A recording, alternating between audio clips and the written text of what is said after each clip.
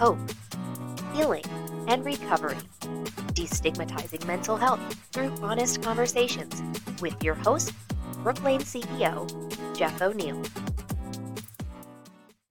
Hello, everyone, and welcome to the inaugural episode of our Hope, Healing, and Recovery podcast.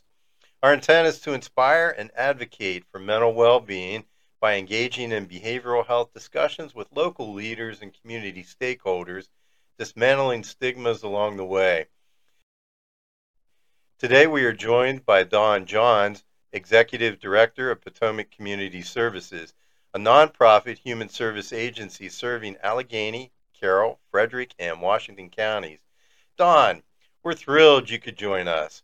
Potomac Community Services is such an integral part of the service to Washington County and beyond, and on a personal level, I've enjoyed working with you and the many partnerships that we've been able to try to establish and those that are in the future yet to come.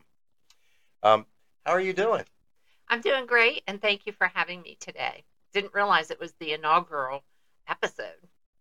Well, your organization is very important to us, and we have a couple of upcoming partnership events that we want to make sure the community is aware of. So you're a logical first choice. So thank you. I'm glad you're doing well, and we're delighted to have you here today.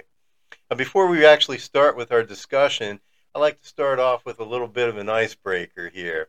Sure. Can you tell the audience what your favorite self-care routine that never fails to boost your mood might be? Water. So whether it's sitting by the water, being in the water, on the boat, on top of the water, whatever it is, just you put me around water and I'm a happy girl. Oh, awesome. So you're a beach person or a lake person or a river person, and does it matter? All of it. All of the above. Okay. Awesome. Yeah. They say that salt water heals all, but I guess any kind of water can heal all. So, Dawn, can you tell us a little bit about Potomac Community Services? More specifically, what you guys do and what are your services? Sure. Potomac Community Services really was established in 1999, set up by the Core Service Agency to provide case management services for those with a mental health diagnosis. Since that time, we really have developed our services, and we work with children really 2-3 years old to those that are nearing end of life. So we have really broadened that term, case management. A lot of other entities use that word, but we do believe the service delivery model we use is a bit different. Is it fair to say that your service is a bridge to the gaps between other existing services? That's a great word to use, I think. Bridge meaning whether someone's inpatient, here at Brooklane, or they're receiving outpatient services, whether they need to get to those services, something that we're able to help them do. So bridge is definitely that's a good visual too. Many times traditional services have a segue or a path that leads people into those services, and it's a very rigid criteria. Your service seems to be one that we can call on when we're not sure what to do or how a person's going to get there, how they can navigate the system. Could you walk us through the case management services and what a client could expect to experience with relation to being connected to community resources? Sure. It starts with a meeting, and most of the time that can happen in their home, so they don't have to leave. We sit down, obviously, there's some paperwork that you always have to do, get that out of the way, and then really find out what is going on, what do they need help with, and how can we best help them. And then we develop a plan from there, making sure that we're going to accomplish everything that they need or want to accomplish within reason and to the best of our abilities. Absolutely. And as we often say, it takes a village. So Brooklane also provides services that can augment or supplement the resources that you're referencing, individuals who need individual counseling, family support and counseling, even some medication if needed to assist with sleep and anxiety and potential depression, which can often accompany the severity of this type of situation. Now, your name changed recently. Can you tell us a little bit about what that means and what that entails? Sure, sure. We're real excited about it. As I said, 1999. So next year will be our 25th anniversary. In preparation of that, we also felt we wanted to rebrand our logo. So, what better time to take a look at our name? And we really went from Potomac Case Management Services to Potomac Community Services. So, we took out the part of what we do and we put in the part of who we serve, being the community. And your expansion out into multiple counties, how did that evolve? That really, it's a process for sure. Whenever we work under a certificate of need in the state of Maryland, so we held that certificate of need in Washington County, and then when two of the other counties came open, we applied to be the provider of choice for that. Was awarded it, and then the fourth county, Allegheny County, we recently became the provider there. And we're really excited about your presence in Allegheny County because Brookline has a primary location here in Washington County, a secondary clinic in Frederick County. We just opened one in Allegheny County as well, recognizing that area is underserved. And I certainly see other opportunities for us to partner together to meet the needs of that community as well. Absolutely. That community is very underserved, and we're really excited to be there. We're even excited to hear that Brookline was coming because of the amount of need and the lack of providers there. Now, if somebody wanted to access your services or a professional might want to make a referral to services, how would that happen? They could call our office, 301-791 3087, or they can go onto our website, potomaccommunityservices.org. And is there specific criteria that would make a person eligible for your services? For the majority of our services, there does need to be a mental health diagnosis and Medicaid. We do have other programs, though. Our geriatric program is really a private pay program. Doesn't matter, the diagnosis. And then some of our younger children programs are through specific funders that do not require behavioral health or Medicaid insurance. Well, it's an excellent service, and all communities that have your presence in it are well served. And those where you're not, I'm sure, will miss the services and see potential future opportunities. Thank you. Now, our partnerships with Potomac Case Management and now Potomac Community Management, this is our third annual event that's coming up for the Caregivers event. Can you tell us a little bit about that? The who, what, when, where, and how? Sure. This event, as you well know, this is being funded through a local gentleman. I'll let you maybe speak more to that, and because he comes through way of Brookline, but he experienced caregiving. I, for years, have been an advocate for caregiving in my previous work in the medical field before coming into the mental health field.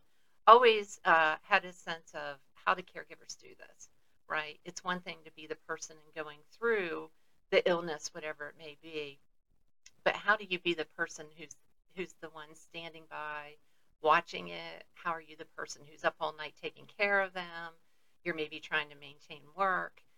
So I always felt myself drawn to trying to help caregivers. That's exactly what this resource fair is designed to do.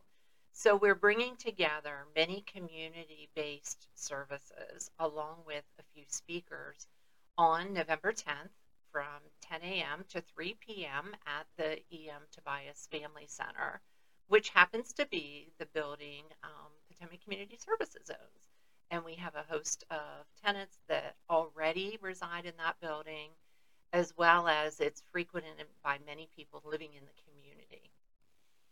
An excellent service that's been provided free to the community as well. November is National Family Caregivers Month, and in recognition of that, that's why November, I believe, was chosen for this event and why it continues to occur. You referenced the person that's funding it, Bill Hunsberger. Bill has been a champion out here at Brooklyn. He's a clinical social worker by trade and a nationally ranked pickleball player as well. But mental health has always been a passion of his. He had a life journey that led him down the path of becoming a caregiver to his wife, who had a cognitive disorder, Alzheimer's, dementia. And as that happened, he saw a great gap. And by funding this project, he's now trying to provide assistance to others who might be seeking resources or feeling like they might be walking that path alone to truly know that they're not. So thank you for bringing up Bill. Yeah, Bill's been a wonderful champion to the event and a great friend of Brooke Lane. What kind of impact do you feel that this type of event has on the community? Well, I think you've already alluded to being alone. Certainly, as a caregiver, I think that they can feel very isolated. During the time of COVID, that isolation became even greater. So the fact that we've been able to host this event along with Brooke Lane these past couple of years, I think has really been some of the first opportunities for caregivers to get out, to learn more, and then to be able to really grasp that idea, I'm not alone. Because when you're at home, you're taking care of someone, you're doing what absolutely has to be done, there's not a lot of time. And so that idea of, oh, there are other people going through what I'm going through, or, oh, there are other people who can help me. I don't have to bear this alone. I think that impact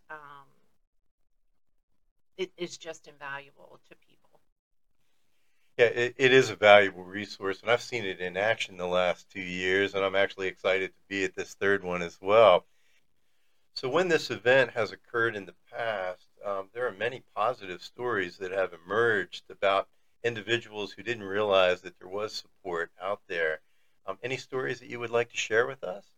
I think that there is one in particular that really stands out, and a longtime friend and advocate of caregiving, Dr. David Baker, brought a gentleman that he knew was giving and providing care in his home for his wife with a cognitive disorder, and he really had to kind of like pull and tug and say, no, you really need to come to this event. As you can imagine, I think particularly with men, sometimes admitting that caregiving is something that they need help with. And this gentleman was no different. He really was a little bit apprehensive. One, apprehensive to leave his wife, and two, just not, wanting to, he just thought what he was going through was this is just what he had to go through. And so David was able to convince him to come to the event, and his eyes were opened. His eyes were open to the fact that he's not the only person that's going through this. That he saw a lot of people laughing and crying because that's what happens when you get caregivers together. They, they very quickly they start, talking about their journeys, and so even in some of the craziest stories, you can find some laughter and just that feeling of community and sense of not being alone. I think was tremendous. What a great story and a touching story as well for somebody who didn't realize the resource was there, went to your event, and now got connected and has additional support. Yeah. That's the whole purpose. Yep, it is. Fantastic. Can you talk a little bit about the speakers or the keynote speaker at this event? Yes. So in addition to this being a resource fair, we're also having two presentations. The first one is by Brooke Lane's very own Chief Medical Officer, Dr. Hahn. And I would just say, what an opportunity to be able to come and hear a doctor. 1 hour of his time where he's going to be able to talk about some of the medications, the potential side effects. What do you as a caregiver need to let your doctor know about, whether that's at the appointment or between appointments? And then just some really down to earth ways of how do you take care of yourself as a caregiver? Because if you become ill as a caregiver, who's going to take care of the care recipient now? So that's something we always have to be thinking about as a caregiver. I have to take care of myself, although it's many times the last thing that a caregiver will do. So I think that's going to be a great presentation from him. The second presentation is actually a panel, and it's going to have Washington County Commission on Aging there, the Washington County Health Department Adult Evaluation Review, AIRS services, and then Hospice of Washington County. Again, all tremendous resources in the community.